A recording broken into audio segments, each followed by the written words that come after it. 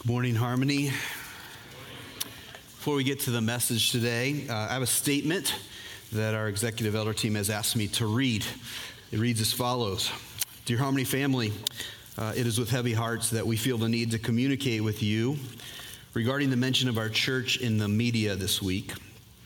While this situation is an ongoing legal matter and therefore what we can communicate is limited, we do want to clarify a few things. First, contrary to what has been reported, the individual who has been criminally charged is not a ministry leader at Harmony and was not involved in ministry to children or teenagers when the alleged crime took place.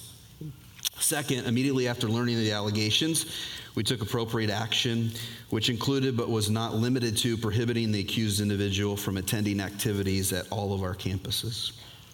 Third, we have and will continue to fully cooperate with the appropriate authorities as they seek to fulfill their God-given responsibility to investigate the situation and ultimately enforce justice. Fourth, we would ask that you understand that at this time, we will not be able to answer all of the questions you may have. We would also ask that you please refrain from spreading information about this matter that you have not personally witnessed. Finally, we're praying for God's mercy and grace in these days, and that for his glory, he will bring healing and hope to those impacted by this situation. Sincerely, the Harmony Bible Church Executive Elder Team. So, on that note, will you please pray with me? Father,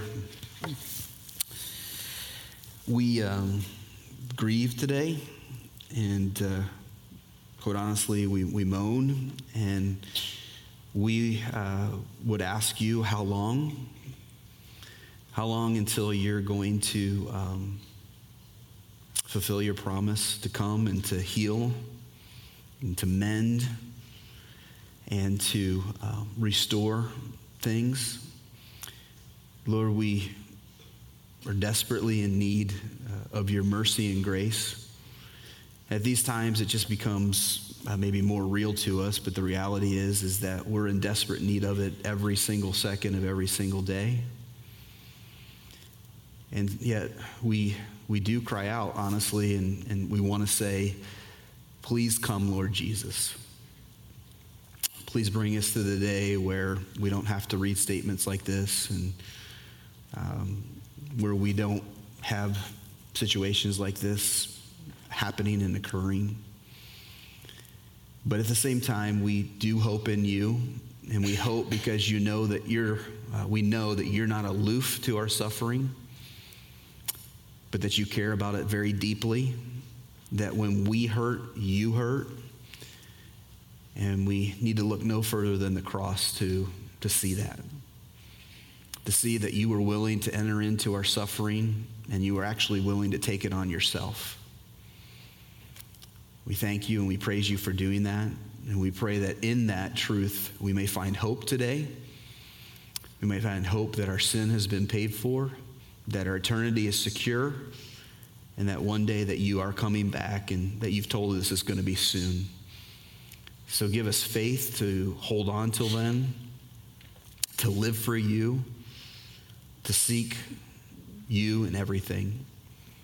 We pray now as we turn to your word that your Spirit will come and will move and will work and will save and will sanctify and bring us good today, because we desperately need it for your sake. Amen. All right, today we're once again going to be in Genesis 2, where we're going to take a look at how God's designed marriage to be complementary. And as I said last week, by complementary, I don't mean that God's designed marriage to be a relationship in which a man and a woman just give one another compliments all the time. Right now, again, if you do that, I really do compliment you for that. That's a great, great thing. But by complementary, I'm talking about where a man and a woman fill equally important but distinct and corresponding roles. So I want to be clear on this from the beginning. The Bible reveals that men and women have equal value, worth, dignity, but that within marriage, God's design is for them to play different and complementary roles. I know today that we have a hard time believing that two people can have different roles and still be equal. But as Christians, we need to look no further than the Trinity to see that this can be true. Within the Trinity, the Father, the Son, and the Holy Spirit are all equal. They're all fully God. And yet within the Godhead, they have distinct roles and functions. So the Father and the Son are equal, and the Holy Spirit is equal with them both, but they all have complementary roles, and so it is within marriage. Husbands and wives are equal, all right? They're equal, but God's designed them to fill different and complementary roles. Now, before we look at our text, I want to stress how important understanding the complementary design of marriage is, both for marrieds and for unmarrieds. If you're married, it's important that we understand this, because quite simply, you can't fully flourish without understanding and applying the complementary nature of marriage. Now, it's possible that you really don't understand God's complementary design, and your marriage is still flourishing some way and somehow, all right? But that's because even a blind squirrel finds a nut once in a while, okay? But here's what I can tell you. I can tell you that if you will grab a hold of how God's designed marriage to be, and that you will apply it to your marriage, it will flourish like never before. If you're unmarried, on the other hand, let me give two reasons why what we're going to talk about this morning is really important for you to understand. One, you very well may be married one day. And quite honestly, what we're going to talk about over the next few minutes could make all the difference in whether or not your future marriage flourishes. Then two, if you're going to flourish as a single person, you need to have a robust understanding of the gospel, and that's what marriage is ultimately about. It's about giving us a picture, an illustration of the gospel. By the way, let me clearly state something that I just alluded to. You don't have to be married in order to flourish. In fact, as we'll see later in this series, according to the Apostle Paul, in some ways, singles have more opportunities for flourishing than married people do. Sometimes we get confused about this in the church, where we think that in order to be fully happy and satisfied, you have to be married. Like marriage is the end goal for a Christian. But that's a misnomer, because we know that to be fully happy and satisfied means that you have to become like Jesus, all right? That really the goal of a Christian is not to get married. The goal of a Christian, is to be made in the image of their Savior, and the way that happens is through understanding and applying the gospel, whether you're married or not. So with that said, let's read our text, which is once again Genesis 2:18 through 25. Here's what God's word says. Follow as I read. Then the Lord God said, "It is not good that man should be alone. I will make him a helper fit for him." Now out of the ground the Lord God had formed every beast of the field and every bird of the heavens, and brought them to the man to see what he would call them. And whatever the man called every living creature, that was its name. The man gave names to all livestock and to the birds of the heavens and to every beast of the field. But for Adam there was not found a helper fit for him. So the Lord God caused a deep sleep to fall upon the man, and while he slept took one of his ribs and closed up its place with flesh. And the rib that the Lord God had taken from the man, he made into a woman and brought her to the man. Then the man said, "This is at last bone of my bones and flesh of my flesh. She shall be called woman, because she was taken out of man. Therefore a man shall leave his father and his mother and hold fast to his wife, and they shall become one flesh. And the man and his wife were both naked and were not ashamed." Now, like last week, we're going to focus on one verse in this text. This week, it's going to be verse 18. Verse 18 is a verse that really sticks out like a sore thumb in Genesis 1 and 2. And that's because 7 times in Genesis 1 and 2, we see God saying that something is good or very good. And then there's one time where we see him saying that there's something that is not good. And that, of course, is here in verse 18. So we've got to ask, what's not good? What does God say is not good? And what God says is not good is that man is, help me here, man is a what? I feel like I'm alone right now here, all right? It's not good that man is alone. Now, Adam's aloneness means that he's lacking in two things. He's missing two things. He's missing companionship and he's missing strength. Companionship and strength. Let's talk about each of these deficiencies. That's actually what the phrase not good means. It means that there is a significant deficiency. Now, he's deficient, again, in companionship and in strength. So let's talk about companionship. According to chapter 1, Adam has been created in God's image. And to be made in God's image means to be like him. And being like him means that companionship is absolutely central to being human. Let's go back to the Trinity again. The Trinity, the Father, the Son, and the Holy Spirit have existed in an internal relationship of love and of fellowship. From all time and for all time, they are in this companionship relationship or fellowship relationship. And therefore, being made in God's image means that Adam, and of course us as well, all were made for fellowship. We were made for companionship. Maybe we could put it this way. Adam has a need for companionship because he's been made by a God who is always and will always experience that companionship within himself. Now, I want to talk for a few minutes about what this means for marriage, okay, and also about what it means for dating, all right? For marriage, it means that God has given us a spouse to be our closest friend. Repeatedly in the Old Testament, the Hebrew word for best friend is used to describe one's spouse. So your spouse is your companion, your best friend. At least that's how God's designed it to be. So, and this ties in with what we talked about last week. This means that husbands and wives should make their relationship their most important human relationship by far. It means that couples should prioritize not only sexual oneness, but emotional, spiritual, and overall relational oneness as well. And here's why this matters, married couples, all right? Here's why this matters. It matters because a deep friendship between husbands and wives is necessary if a marriage is going to flourish. If your marriage is going to flourish, you have to pursue a deep, deep friendship with one another, which leads to this. Let's talk about dating for a second. All right, dating for a second. And young people, I really, really hope that you will listen to me here. All right? The fact that husbands and wives should be best friends means that you should prioritize friendship over physical attraction when considering who you're going to date and ultimately who you're going to marry. Now, I'm not suggesting, by the way, that you date people that you are unattracted to. That's probably not a good idea, okay? But what I am trying to tell you is that physical attraction cannot sustain a flourishing marriage. Only a deep friendship can.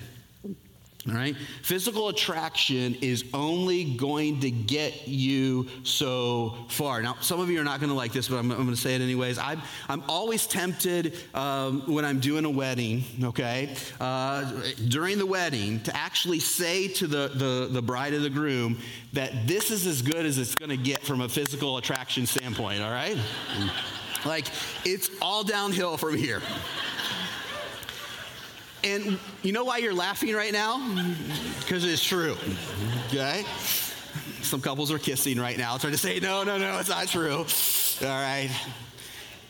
But honestly, I mean, does a bride ever spend as much time on her appearance as she does on her wedding day? No. And we know that the grooms definitely do not, right?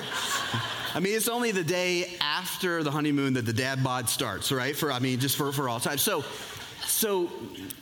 it's just, so the point is that this is, by the way, this is one of the reasons why relationships, okay, are not lasting very long in our culture, right? Is because they're so often okay, primarily built on this physical, romantic kind of attraction.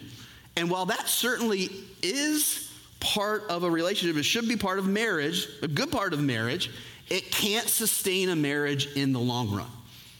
And therefore, my strong encouragement to you is to only date people you have things in common with. Seriously date only people who you are developing a significant friendship with. And for sure, only marry someone who has become your best friend and whom you're attracted to in every way. Yes, physically, but also emotionally and in particularly spiritually as well. In fact, this is a good time for me once again to bring out God's word here on the issue of whom we should marry. We should only marry someone who is a believer. Why? Well, because first of all, God says don't be unequally yoked with unbelievers, but also because if we marry someone who is on a different plane or headed in a different direction than we are spiritually, there is absolutely no way that our marriage can flourish. So I just want to tell you this, all right? If you marry someone who is not a believer from the get-go, your marriage is going to struggle. It's going to struggle because you're headed in a different direction. Only marry someone who is headed in the same direction that you are spiritually. So God creates Eve to address Adam's lack of companionship, but he also creates her to address his lack of strength. Now, by lack of strength, I don't mean to imply that Adam was weak, because that certainly was not the case at all. And in fact, in many ways, Adam was probably the strongest man who has ever lived, not only physically, but pretty much in every other way as well. However, by lack of strength, I do mean that Adam was not equipped with everything he needed to accomplish the massive task that God had given him. Now, if we were to go back to verse 15 of Genesis 2, we would see that God puts Adam in the Garden of Eden, and it says to work it and to keep it. So God creates this incredible world with all kinds of animals, okay, all kinds of plants, all kinds of everything, all right? And then he creates Adam, and he puts Adam in charge of it. He says, you're supposed to steward this. You're supposed to work it. You're supposed to keep it, all right? We see Adam here, even in the text we read. He's naming the different animals. So he's got this huge job to do. But then as Adam begins to carry out this job, God sees and he says, we've got a problem here. This isn't going to work. I'm going to have to help this guy. He's not equipped with everything that he needs to accomplish the mission I've given him, and so I'm going to make for him a wife, a helper. Now let's talk about the word helper here. I'm going to make a helper fit for him. There's a lot of misunderstanding about this word helper, but it has much more significance than we probably realize. All right? What it means is that God didn't create Eve to give Adam just a little assistance, to kind of be his little helper like the elves are to Santa Claus, all right? In fact, the word helper here is most often used in the Old Testament to actually refer to God himself, and specifically to how God was Israel's helper. So just one example here, all right? There are all kinds of examples you could give, but Psalm 54:4 says this, behold, God is my helper. The Lord is the upholder of my life. We see the word helper refer to a wife in Genesis 2, but in much of the rest of the Old Testament, we see it actually referring to God himself. What's more, the term is also used of military aid, like reinforcements, without which a battle could not be won. Therefore, a helper is not a weak counterpart, is not just kind of an assistant, but rather someone who by their strength makes up what is lacking in someone else. Guys, by the way, this should be rather humbling for us here, because the deficiency in Genesis 2 actually isn't in the woman, it's in the man. The man is the one who is lacking and needs the help, the strong help of another. So here's what God is telling us by calling a wife a helper. To quote one commentator, a wife is an indispensable partner required to achieve the divine commission. The woman makes it possible for the man to achieve the blessing that he otherwise could not achieve on his own. The woman is the provision of the divine help for the man so that God will bless them as they achieve the mandate. And let me give you a personal illustration here that hopefully will bring this home. God has a big calling on my life. A big calling on my life. Now, that doesn't make me unique because God has a big calling on all of our lives. But one of the things I want all of us to get today is that God has a big calling in our lives. He has created each and every one of us for a big purpose. But God also knew that when he created me that I wasn't going to be equipped with everything that I needed to be able to accomplish that task, that purpose for which he had created me. And that's why he brought my wife, Eva, into my life, so that through her talents and her abilities and her personality and her passion, together, okay, we would have what we need to be able to accomplish the mission that God had called us to. I need her, and her specifically, her ability to speak actually is what I really need. I need her differences, where she's different from me, to help me to accomplish what God has called me to accomplish. We talk, even more specifically about becoming the man that God wants me to become. If I'm going to become the man that God's wanting me to become, I need her and her differences to help me to become that. Now, you might be, she's not doing a very good job, all right? But I just have to tell you, that's because you didn't know me 15 or 20 years ago. If you knew me back when we got married, you would say, she is just knocking the ball out of the park, all right? Doesn't have a whole lot to work with, so she's doing a great job. But that's true really for every one of us, whether we are married or not. You see, that's one of the reasons why the church is so important, in particular for singles. Singles need people of the other gender, okay, to help them become who God will want them to become. We all need one another, whether we're married or single. Men need women and women need men, so that by our differences, okay, we can help one another to accomplish this great task that God has given us. I'll talk more about what that task is in a minute. There's one other word, though, that we first need to look at in verse 18, and that's the word fit. God says that Eve is a helper fit for Adam. The word for fit is an interesting one, and at first is a confusing one. It literally means like opposite. God is saying that Eve is like opposite to Adam. This means that Eve is of the same substance as Adam, but that she is opposite to him in that she corresponds to him. So maybe you think of two puzzle pieces that fit together. Two puzzle pieces that will, of course, be of the same substance, all right? But they are opposite one another in a way that allows them to fit together and complement one another. They are alike, but they're different in a way that allows them to fit together. Adam actually describes this like oppositeness in verse 23. Look at it again, all right? So here's what's going on, just a reminder here, that God says it's not good for man to be alone, so he puts Adam to sleep, takes out his rib, forms Eve from that rib, all right? Wakes Adam up, brings Eve to him, and here's how Adam responds. He says, "This at last is bone of my bones and flesh of my flesh. She shall be called woman because she was taken out of man." Note that Adam both affirms that Eve is like him, right? She has bones like he has bones. She has flesh like he has flesh, all right? But that she is different from him. He doesn't call her a man.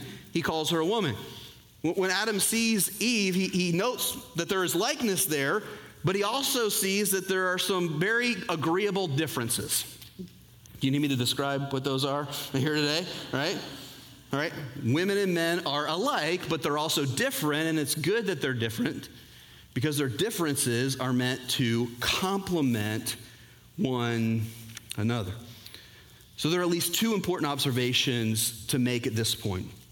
One, and we're going to talk a lot more about this in a couple of weeks, this is one of the reasons why the Bible always prohibits homosexual behavior. Always.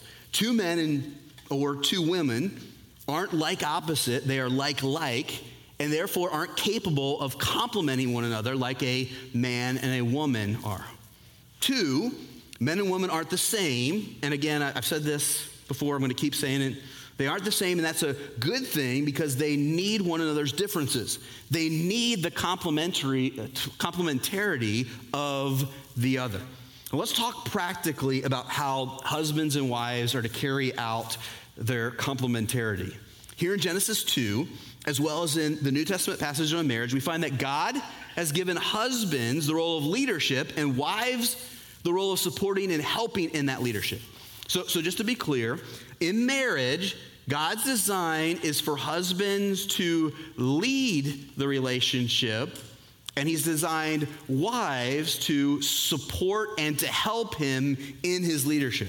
Now, I probably don't need to point out to you that this is pretty controversial today, right? There are a lot of people, a lot of churches even, who would disagree with the statement that I have just made with what I am presenting here today. But I want to show you how we know that this actually is God's design. There are at least 5 reasons. Number 1, we know it because Adam was created first. 2, Eve was created for Adam. 3, Eve was created from Adam.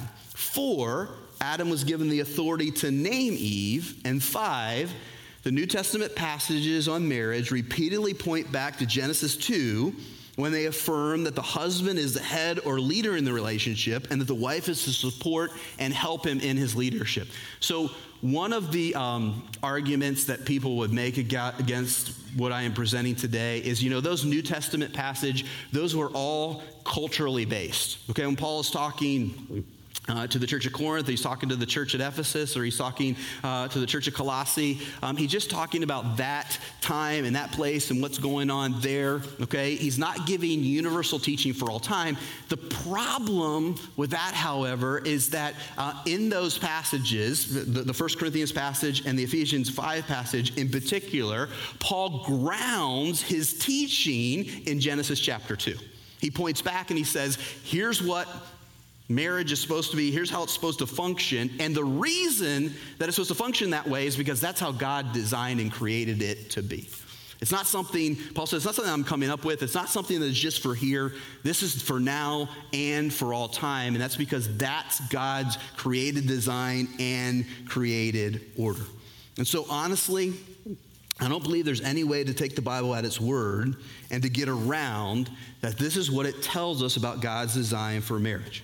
However, since there is a lot of confusion and really misunderstanding about how this design actually should be applied, let's dig in a little deeper here, all right? God desires a husband to take the lead in marriage, but to do so in a sacrificial way, to do so as a servant leader, to do so by laying down his life for his wife the way that Jesus laid down his life for him. So let's go back to Ephesians 5, which we just preached through a couple months ago, but let me remind you, all right? In Ephesians 5, Paul begins by telling wives to submit to their husbands, to follow their husband's leadership, because the husband is the head or the leader of the wife, like Christ, okay, is the leader of the man, the leader really of the church as well, all right? And then he goes on to say, husbands, carry out your leadership by loving your wife the way that Christ loved the church. So that for a husband to be the leader means that he is to be the lead servant, the lead sacrificer, the one who repeatedly,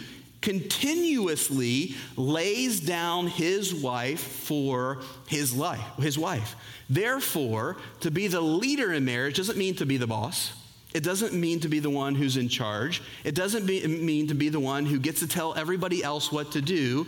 What it means is to put your life on the line every single moment of every single day for your wife and for your family. Amen. That's what it means to be the leader. This is a good time. Now, let me go back here as well. It also means, particularly in view here in Genesis 2, it means to be the one who leads in the relationship in a way to understand what God's purpose, what God's mission is for your marriage, and to work along with the wife to fulfill that purpose, that mission. This is a good time to point out that if our marriages are going to flourish, they have to be going somewhere. Let me say that again. If our marriages are going to flourish, they have to be going somewhere. They have to have a purpose. Marriage is not an end in and of itself. Marriage is for a purpose. And we actually see here in Genesis 2 that the purpose is to bless the rest of creation in a way that brings honor and glory to the Lord. We actually can see this in Genesis 1 even clearer. In Genesis 1, God says, hey, you're going to be fruitful and multiply, and you're going to fill the world, and you are going to subdue it. And you're going to do so in a way that reflects my image in you that brings honor and glory to me. You see, one of the biggest problems of Christian marriages is that there's no mission the couple is working on together. But we really shouldn't miss this in Genesis 1 and 2. God gives Adam a mission, and then he creates Eve to help Adam accomplish that mission. And you know what? This really is or should be the mission of every Christian couple. See, I'm really helping you out here. You don't really have to go and figure out what your mission is. It's already laid out for you here. God's created, friends, every single one of us for a purpose. And what is that purpose? That purpose is to bless the world and to bring glory to him. Here's how we say it at Harmony Bible Church. We exist, okay, to bring glory to God by being disciples and making disciples of Jesus Christ. That's our mission. And if you're married, okay, your mission is to together fulfill and carry that out. To be disciples and to make disciples of Jesus Christ. It begins, by the way, in your home with your kids, and then it should extend out to the church and to the world. And if you want your marriage to flourish, you have to get on mission together. So husbands, being a leader means partnering with your wife to see this accomplished. And so if you're not already, start taking the lead and pursuing this mission with your wife today. Now, wives, at the same time, God desires a wife to affirm her husband's leadership and to help him carry it out according to her gifts. She is to use her gifts to encourage, support, and help her husband lead as God would have him to. This will look different for every wife, but at the bottom line, it means seriously considering where and how she can best come alongside her husband and be his strong helper as together the two pursue God's mission for their marriage. Now, here's a theory that I have, all right? I don't know if it's actually the case or not, but I do believe that it's true. It's my theory that almost every Christian wife wants her husband to lead. She has that desire in her heart. She wants that. And so my encouragement to you ladies is that if that should be your desire, and if it is your desire, then you should consider how you can use the gifts that God has given you, who he has made you to be, to come alongside your husband and to encourage him, to cheerlead for him, to support him, and to help him be the godly leader that you and God want him to be. How do you do that? How do you do that?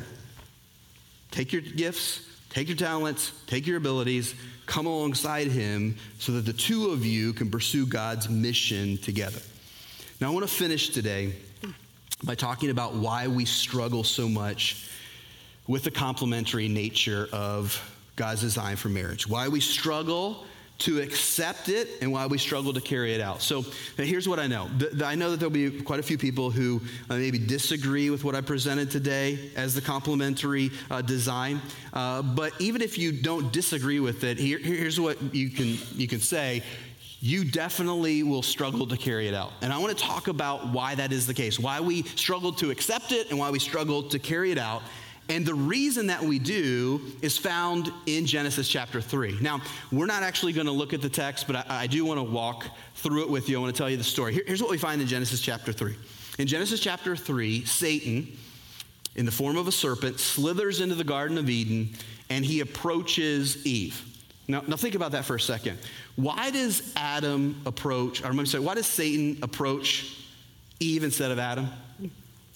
It's because he's attacking God's created order from the beginning. Right away, his first attack is against God's created order, against God's design. And what is Adam doing as the serpent attacks Eve? We know from the text he's actually standing right there. He's watching this all go down. Instead of assuming the leadership that God had given him, stepping in, protecting his wife, Adam does nothing, and Eve listens to the serpent, and then Adam listens to Eve, and unfortunately and tragically, nobody listens to God.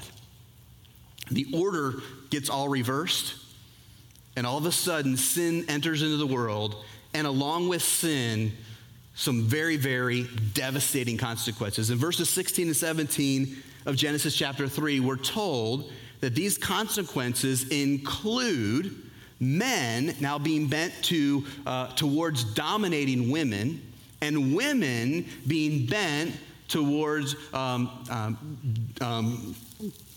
manipulating their husbands and opposing their leadership.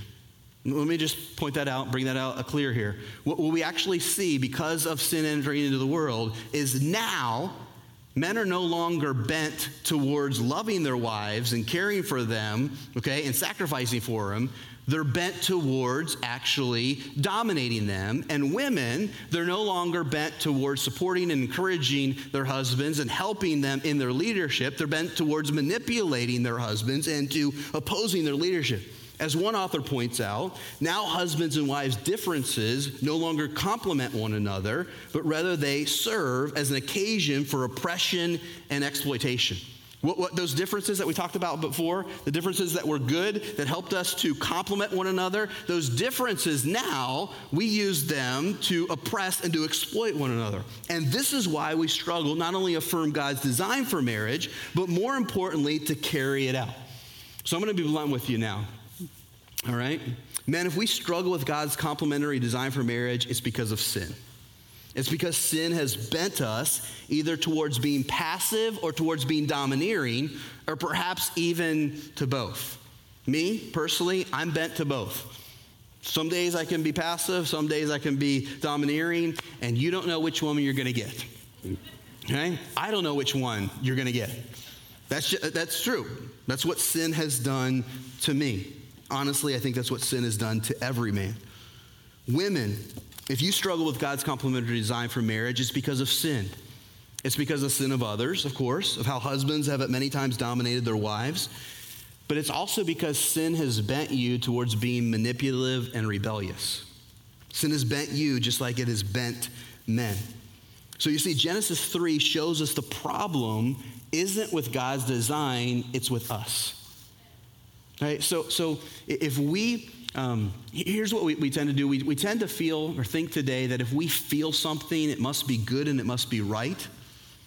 But the reality is because of sin, what we feel and what we think is right should not be trusted.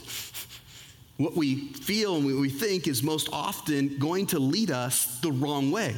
The heart is desperately wicked, okay? And so it's going to lead us in the wrong direction. That's why we need God's word, and we need to affirm that God's word is good and his design is good, and we need to follow that design. God's design is good, but because of sin, we no longer see it as good. And what's more, we no longer have the ability to realize it on our own. Now, I know you're saying right now, aren't you a wonderful ray of sunshine here? But here's the great thing about Genesis 3. Not only does Genesis 3 show us what the problem is, it also gives us the solution. It also provides the solution. You see, in the midst of the most tragic chapter of any book that's ever been written, God makes a promise. As Adam and Eve sit there in the devastation of their own making, God comes along and he tells them that through them, he is going to bring someone who will come and undo all that sin and Satan have done. He's going to send a savior, that one of their offspring is going to be a savior who is going to rid us of Satan and sin forever. Now, if you've been around here for any length of time, you probably know that part of the story. In fact, I just talked about it 2 weeks ago. But here's a part of the story that maybe you're not all that familiar with. In verse 20 of chapter 3, we're told that Adam names his wife Eve because she was the mother of all living. Just think about this for a second. You got to follow along. At the beginning of chapter 3, Adam and Eve's marriage has fallen apart. As soon as sin enters into the world, what are they doing? They're just going after each other. They are. They're accusing one another. They're pointing fingers. They are broken people. They have a broken marriage, and it looks like it's done. It looks like it's over. They're running. It just is a mess. It is a mess. Here's one of the great things. If you've been there, maybe you are there today, there's hope. And there's hope because God showed them grace. God shows them grace. And what do they do with God's grace? Well, they have a choice. We all have a choice today, by the way. God's shown all of us grace, and we have a choice what we're going to do with that grace. Are we going to respond to it in faith, or are we going to walk away from it? What do Adam and Eve choose to do? They choose to respond to God's grace with faith. They believe, they hear God's promise, and what do? Adam names his wife, says, you're going to be Eve. She takes the name, and they believe in that moment that God is going to begin, he is going to send that Savior. And so they begin to put their marriage back together, and they begin to put back the broken world that they've created. And then a little while longer, they have a son, and his name is Seth. And you know who Seth becomes? He becomes the great-great-great-great-grandfather of Jesus, the Savior who would come, the Savior who on the cross was struck by Satan, but who in being struck by Satan crushed his head for all time. What does that mean for us? Here's what it means for us. God has shown us grace as well, friends. The same grace that he showed Adam and Eve, he has shown to us. The thing about it is that we can actually see it much better than they could, right? They can only see it vaguely, picture in the future. They only had God's word to go on. Do you know what we have to go on? We can look back, and we can see that Savior coming. We can see that Savior living. We can see that Savior dying. And most of all, we can see that Savior coming back to life again. And because he's alive, we know that one day he is going to come to return us to the garden state. And so my call to you today is to look to that in faith, to believe what God has done for you, that he has shown you grace, and to use that and the power that comes from it to pursue God's design with your wife, with your husband, so that your marriage can flourish and that you can bless the world and bring glory to God. Maybe you're here today and you're saying, I don't know if I can trust God's good design. How do I know that I can trust it? You can know that you can trust it because he was willing to send his son to die in your place. And if he was willing to do that for you, don't you think you can trust that his plan and his design for marriage and sexuality and everything is the way to go? I encourage you to do so. Let's pray.